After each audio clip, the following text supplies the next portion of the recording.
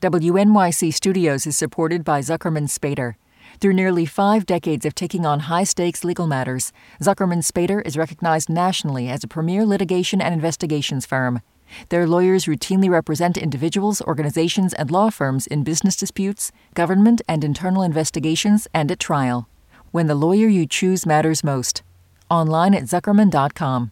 Radiolab is supported by the Johns Hopkins Carey Business School, helping to advance careers with the flexible MBA that is 100% online. Johns Hopkins Carey Business School. Build for what's next. Learn more at carey.jhu.edu.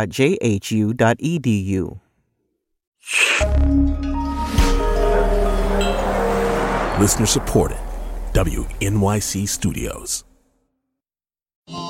This week on the New Yorker Radio Hour, Bradley Cooper talks with me about his lifelong dream of conducting an orchestra, which he does in the new film Maestro. That's the New Yorker Radio Hour, wherever you listen to podcasts.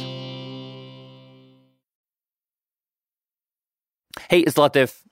One quick thing I wanted to say before we get going today. Despite everything that has been in the news, despite the fact that what's happening in Israel-Palestine is on everyone's mind, including everyone on our staff, our episode today is not about that. But we did want to do one thing. We just wanted to shout out at the top that in situations like this one, where things are changing so quickly, when emotions are so heated, when good information is so hard to come by, the podcast we listen to is on the media. They put out an episode last week called The Fog of War. It's really solid journalism. For those who want to hear more about what's happening, take a listen there. That's it. That's all we wanted to say. And let's get on with the show. Oh, wait, you're listening? Okay. All right. Okay. All right. You're Listening to Radio Lab. Radio Lab. From WNYC. See? Yep. Hey, I'm Latif Nasser. This is Radio Lab. Today, we're going to talk about war. And not the one that is front and center in the news right now, the, horrible things that have been happening in Israel and Palestine.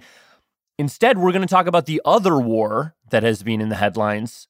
The story comes to us from producer Simon Adler. Yeah, so I want to talk about the war in Ukraine. Okay. And quick note, this story contains audio of combat that may not be suitable for our younger or more sensitive listeners. Have you been following it very closely? I feel like I was at the beginning, and then I kind of, not so closely lately. Right. And I don't think you're alone. Right.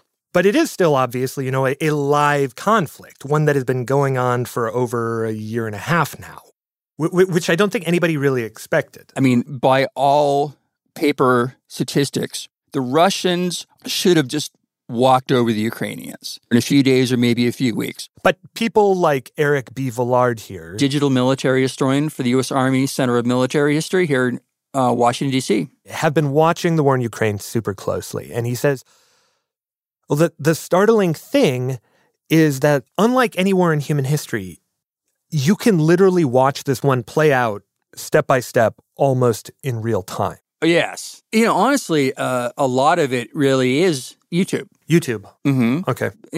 There's probably 24 channels that I subscribe to and watch on a regular basis. But just 20 minutes of watching, will really kind of blow your mind because these videos are raw footage, in most cases shot by a GoPro on a Ukrainian soldier.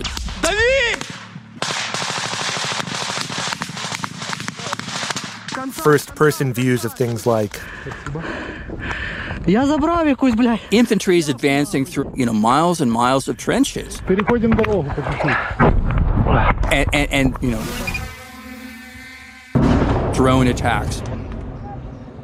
A lot of these are actually made by the Ukrainian army. Some of them have millions of views. Really? And there's no way around it. Like, they are disturbing to watch. Yeah, I mean, people are getting killed. Let's not be coy about that. I am going to play you some of these videos. And while the corpses in them are blurred out, they're awful. They're disturbing. They capture the war. But Eric says, that's why they're so important. That's why they're so powerful, because they are this crazy window into how Ukraine is reshaping both the tactical and emotional reality of how we wage war. So this is a video reported from the front line by Ukrainian war correspondent Anna Kalyusna.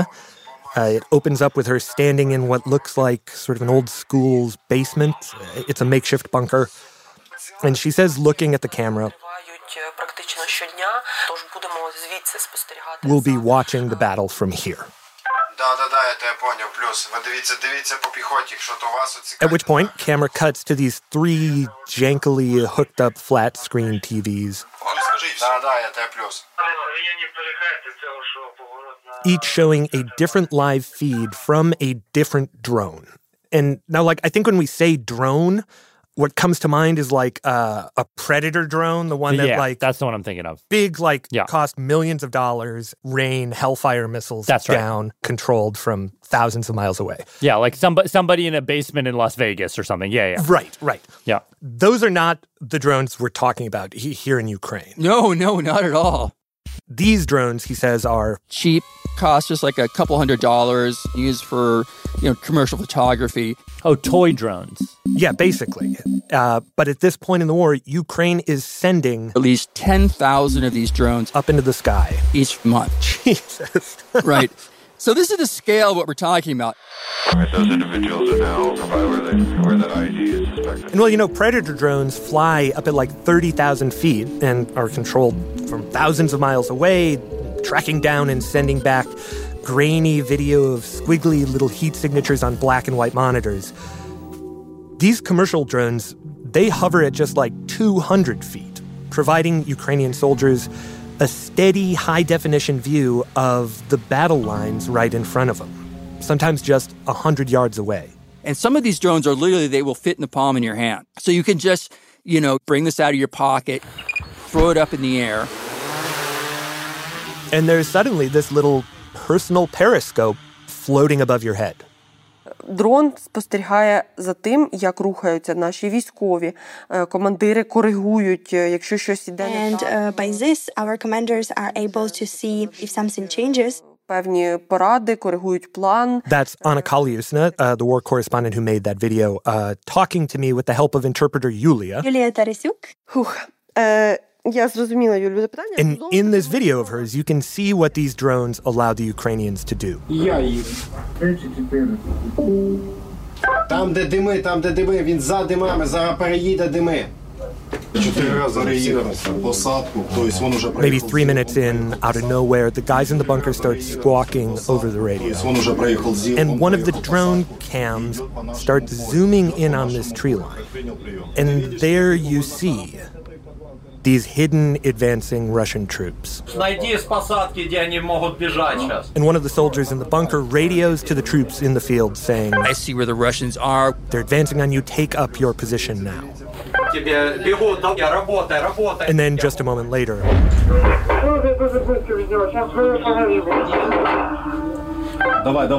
they can see on the screen and hear on the radio a firefight break out.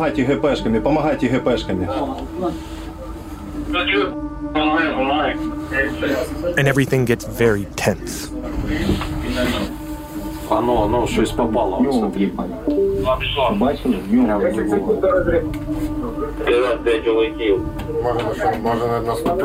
Now, the Ukrainian soldiers start to get pinned down.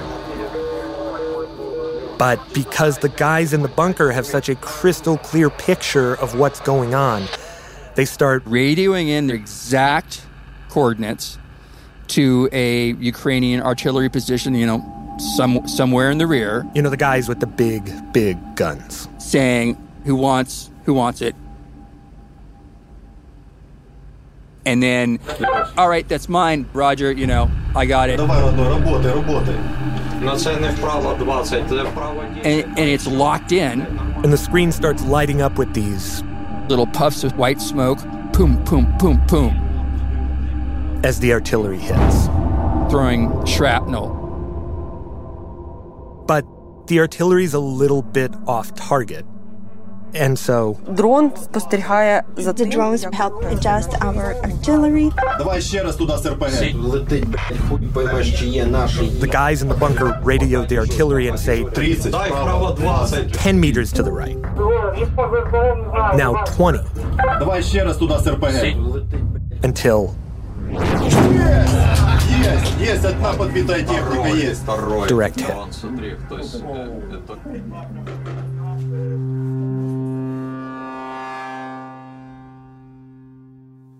Jesus. I mean, the battlefield awareness is just unbelievable. Unbelievable. And I mean, this is Eric's whole point about why this war feels different and why it's gone on longer than anybody expected. Yes. One of the reasons Ukrainians have done so well is even though they've been outnumbered and outgunned for most of the war, their ability to know what the Russians were doing, that's made all the difference. And oddly enough, this difference, it began with regular Ukrainian people, civilians. So, back up to 2014, 2015. Hold on a second. Sorry about that. No problem. 1, 2, 3. So what happened in 2014 and 2015 was basically Ukraine lost Crimea, Eastern Donbass, and Lugansk regions. Russia, as we should recall, crashed across the Russia-Ukraine border. Armored Russian vehicles burst through the wall of Crimea's Belbek base today. And just said, this land is ours now, and there's nothing you can do about it. So it became clear that the Ukrainian military wasn't quite ready and it had capability gaps, such as not enough aerial coverage. And so, according to military analyst Samuel Bendet there, Ukrainian private sector and Ukrainian volunteer technical communities stepped up. People started manufacturing short-range drones basically in their garages, in their homes, on their free time. Thinking, here's a great resource that we can afford to keep an eye on the Russians. And the Ukrainian government and its various ministries readily embraced this volunteer effort, holding meetups and competitions. Just saying, let 1,000 flowers bloom. Just like go out, innovate. Try stuff. More recently, these volunteers have been converting these commercial drones into essentially mini bombers by 3D printing special equipment that allows soldiers to basically strap on a grenade. Yeah, they're like these little claws that when the operator clicks a button, opens up, releasing the grenade. So if the Russians leave a hatch of a vehicle open, drop it right in there. So there's actual hunter-killer drones roaming over the battlefield right now, targeting individual Russians. Ukraine says it's ramping up the homegrown production of drones. Carrying out attacks in Moscow, the Black Sea, and on the battlefield. The biggest drone attack yet inside Russia. It seems to me we were prevailing over the Russians with drones. Again, Anna Kalyusna. Власне, вони, I guess, скажімо так, навіть в умовах. I felt like our military found a way to outwit Russians. Є тільки одна маленька проблема. But, Anna says, and there is only one problem. Видимість покращена і для нас, і для росіян. Moscow is catching up in the drone race by building up arsenals of... Russia took note of this. Ukrainian forces say Moscow is ramping up its use of drones. And adapted. Today, Russia flies a large number of these drones. Kamikaze drone striking a residential area in Kiev on Monday. Raining fire on Ukrainian civilian and military targets. And, not one to be left out, the U.S. has taken note as well. One of the big early takeaways, which I know is resonating with the Army, is that even, back in Iraq and Afghanistan, the command center is a bunch of tents where, all the computers are and generators and radar arrays. And these temporary stationary bases were where they directed the battles from. But now, today... That's not going to cut it. You cannot afford the luxury of being in one place and setting up your tents and stuff. No, you're just going to get killed.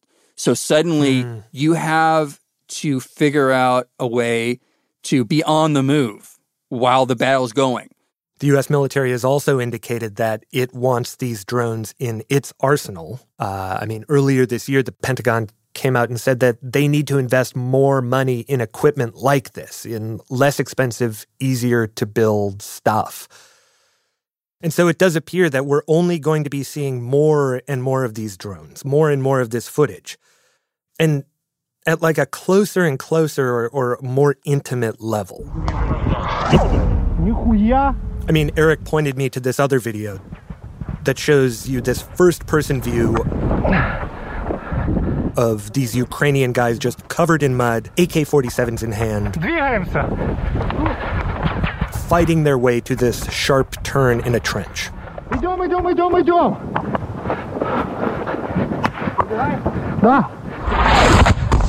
They're crouched down, leaning up against this black dirt wall that's maybe 3 feet high, with their guns drawn, when suddenly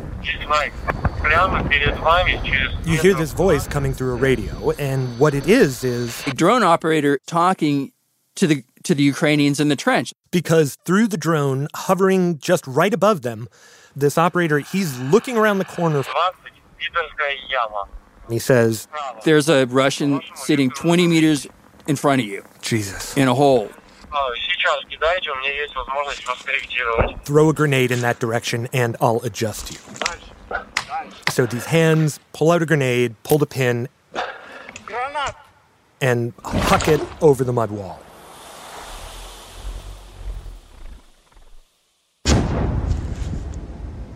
Now, because it landed way over the wall, the soldiers can't see the explosion. They don't know what's happened. But then, almost immediately, drone operator radios back down. He says, okay, you threw it 5 meters too far. Throw it again. Throw it again. Got him.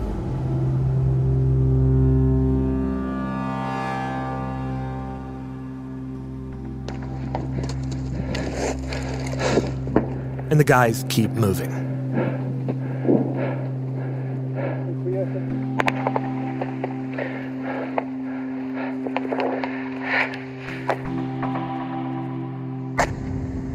Now, in this case, we were watching from the soldiers' point of view.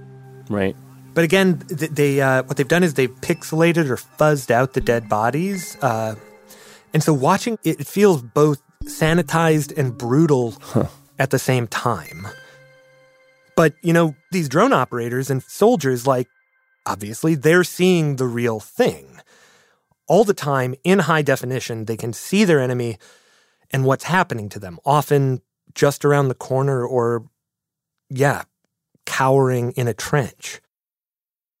And in fact, one of the things Eric told me was that these drones, they are not just changing how war is fought, but they are changing how the folks fighting are experiencing it. In previous wars, you rarely saw the enemy, until sort of the moment of decision. And in the 20th century, as weapons became deadlier, you often didn't even see the enemy at all. Like, if you look at the footage, for example, that the Americans took in the Pacific in World War II, there are literally only 2 or 3 examples that I can think of where a combat cameraman actually caught sight of Japanese soldiers in action, right?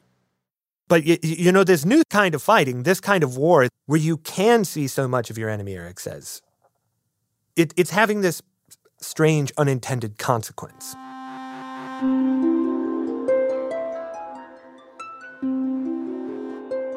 And we'll get to that right after a quick break.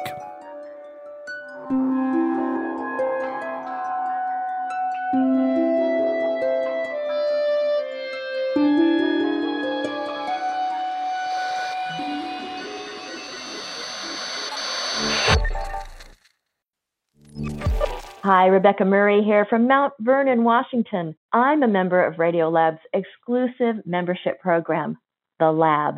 My membership provides Radiolab with a steady source of funding so the team can continue to tell stories about our crazy world. And I get access to exclusive live events and bonus content. Join me in supporting the show we love. Sign up at radiolab.org/join. Radiolab is supported by Capital One. With no fees or minimums, banking with Capital One is the easiest decision in the history of decisions. Even easier than deciding to listen to another episode of your favorite podcast. And with no overdraft fees, is it even a decision? That's banking reimagined. What's in your wallet? Terms apply. See CapitalOne.com/bank. Capital One N.A. member FDIC. And now a word from our sponsor, Robinhood. Make your money do the most with Robinhood Gold. Get 5% APY on your cash and $2.25 million in FDIC insurance through their partner banks, all for just $5 a month. Get 30 days for free when you sign up at Robinhood.com/goldpodcast as of 9/21/23 via Bankrate. Interest is earned on idle cash swept from your brokerage account to program banks. Cash sweep program and gold are offered through Robinhood Financial LLC. Terms apply. Rate may change. Robinhood is not a bank. On this week's On the Media, tales from the trenches of the digital news business. A failure, a success, and a couple of hopefuls. As the editor-in-chief of Defector told me, when you aren't determined to grow at a rapid pace and you aren't beholden to corporate bosses, running a media company really isn't that complicated. Don't miss this week's On the Media from WNYC. Find On the Media wherever you get your podcasts.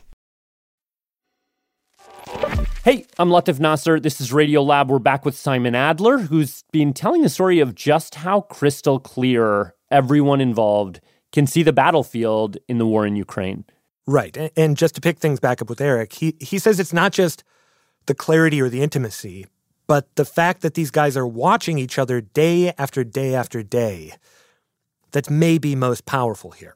You know, these drone operators, you know, are going up so often, they get to the point where, in some cases, they're able to distinguish between, that's the guy who has the red boots, or that's the guy who leaves his trash outside of his dugout. So they're seeing the Russians as they're living. They're seeing them as they're cooking food and moving supplies and washing clothes and tending to wounded and all the other sort of pedestrian things that people still have to do in wartime. He says, oddly, this new technology is almost making war like it used to be.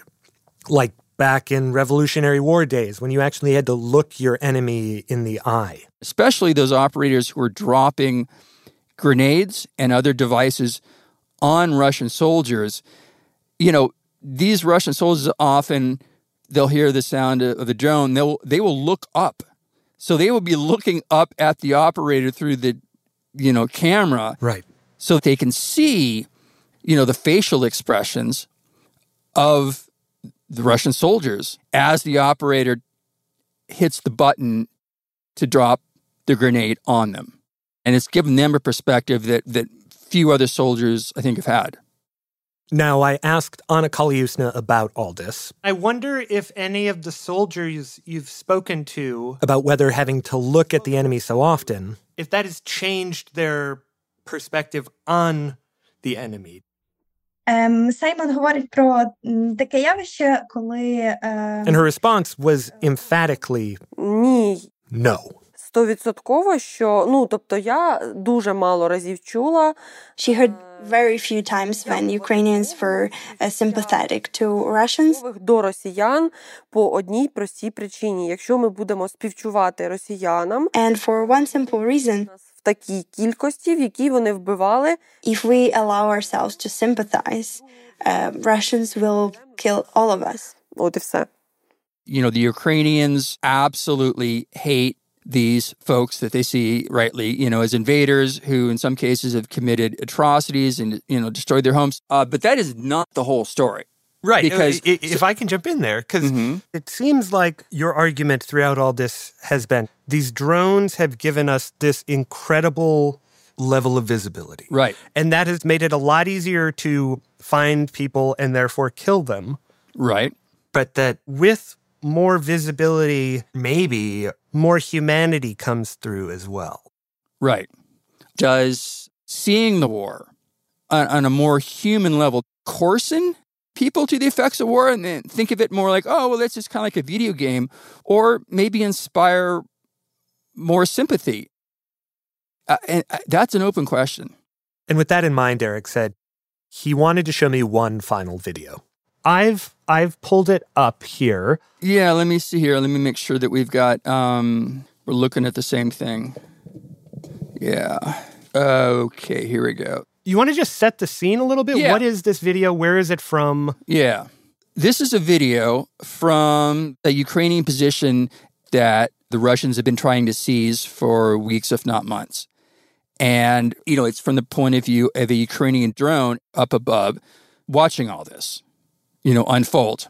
As the video starts, the drone is sort of scanning the terrain below. It's shell-pocked, bleak, battle-blasted. And then it starts zooming in on this. Sort of narrow bands of trees. And there you see 12 or 15 Russian soldiers huddled down in this tree line. Yeah.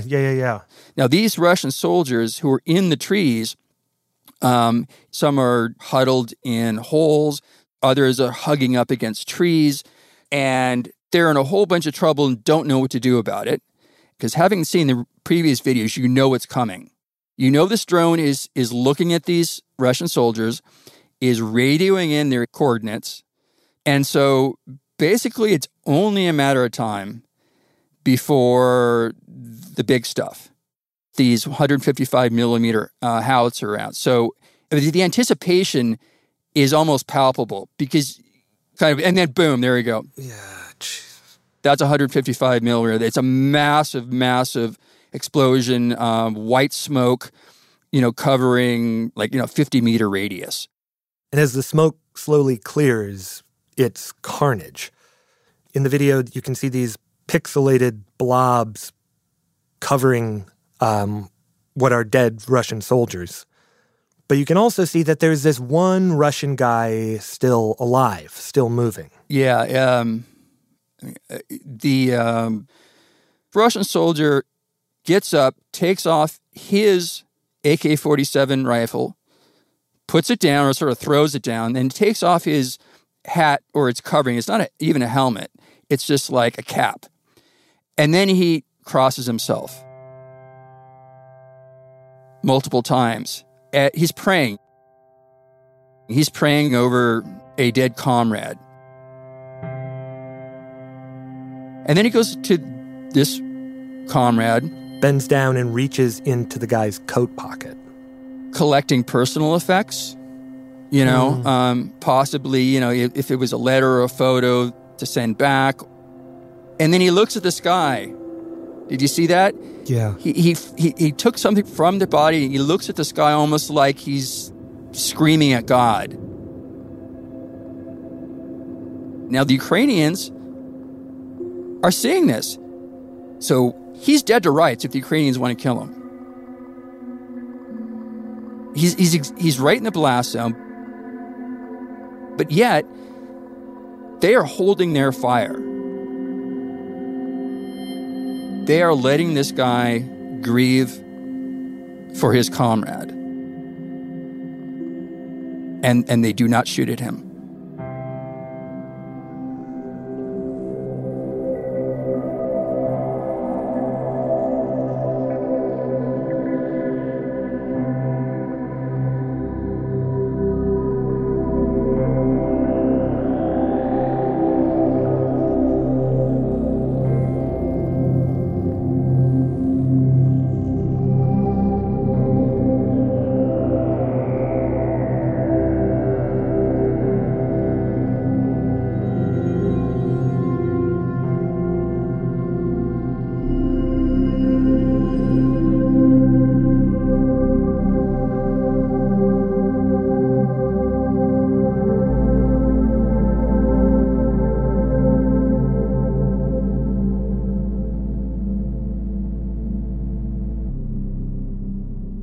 One more thought before we go, because, the other question lurking here is, how much longer will humans be the ones deciding to pull the trigger or not? I was just talking with retired Major General Patrick Donahoe about this, and he's like, the things that keeps me up at night is imagining a swarm attack.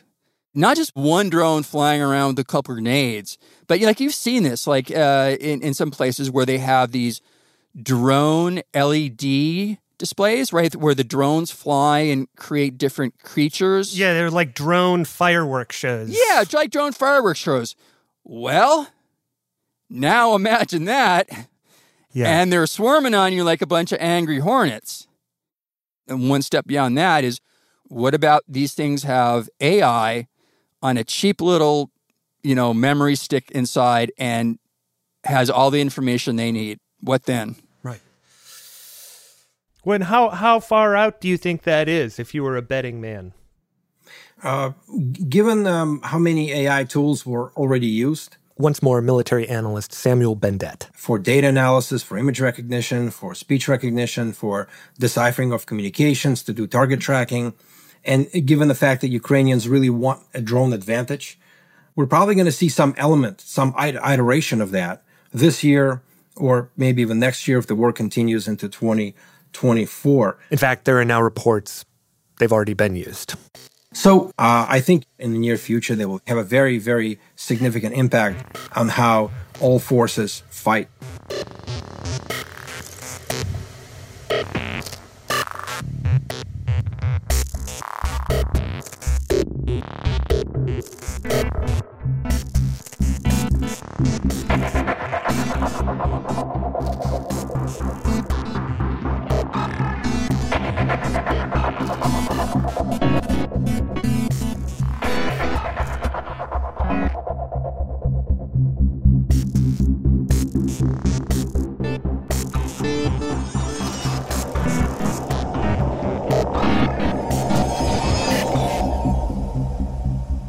This story was reported and produced by Simon Adler, with original music throughout by Simon Adler. Additional sound design by Jeremy Bloom. Fact-checking by Natalie Middleton, and edited by Becca Bressler. Special thanks to Anna Kaliusna and her team for capturing that footage, Yulia Tarisuk for all her help with anything related to the Ukrainian language, and thanks as well to Hannah Rochelle for helping us understand the history of camouflage. And thank you to you for listening. Catch you next time. Radiolab was created by Jad Abumrad and is edited by Soren Wheeler. Lulu Miller and Latif Nasser are our co-hosts. Dylan Keefe is our director of sound design. Our staff includes Simon Adler, Jeremy Bloom, Becca Bressler, Ketty Foster Keys, W. Harry Fortuna, David Gable, Maria Paz Gutierrez, Sindhu Nyanasambadam, Matt Keelty, Annie McEwen, Alex Neeson, Alyssa Jong Perry, Sarah Kari, Sarah Sambach, Ariane Wack, Pat Walters, and Molly Webster, with help from Timmy Broderick. Our fact-checkers are Diane Kelly, Emily Krieger, and Natalie Middleton.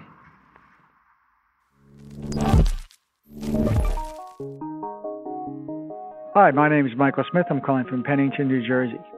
Leadership support for Radiolab's science programming is provided by the Gordon and Betty Moore Foundation, Science Sandbox, the Simons Foundation Initiative, and the John Templeton Foundation. Foundational support for Radiolab was provided by the Alfred P. Sloan Foundation.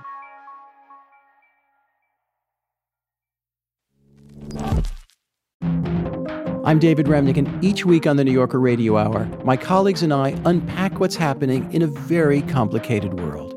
You'll hear from the New Yorker's award-winning reporters and thinkers, Jelani Cobb on race and justice, Jill Lepore on American history, Vincent Cunningham and Gia Tolentino on culture, Bill McKibben on climate change, and many more. To get the context behind events in the news, listen to the New Yorker Radio Hour wherever you get your podcasts.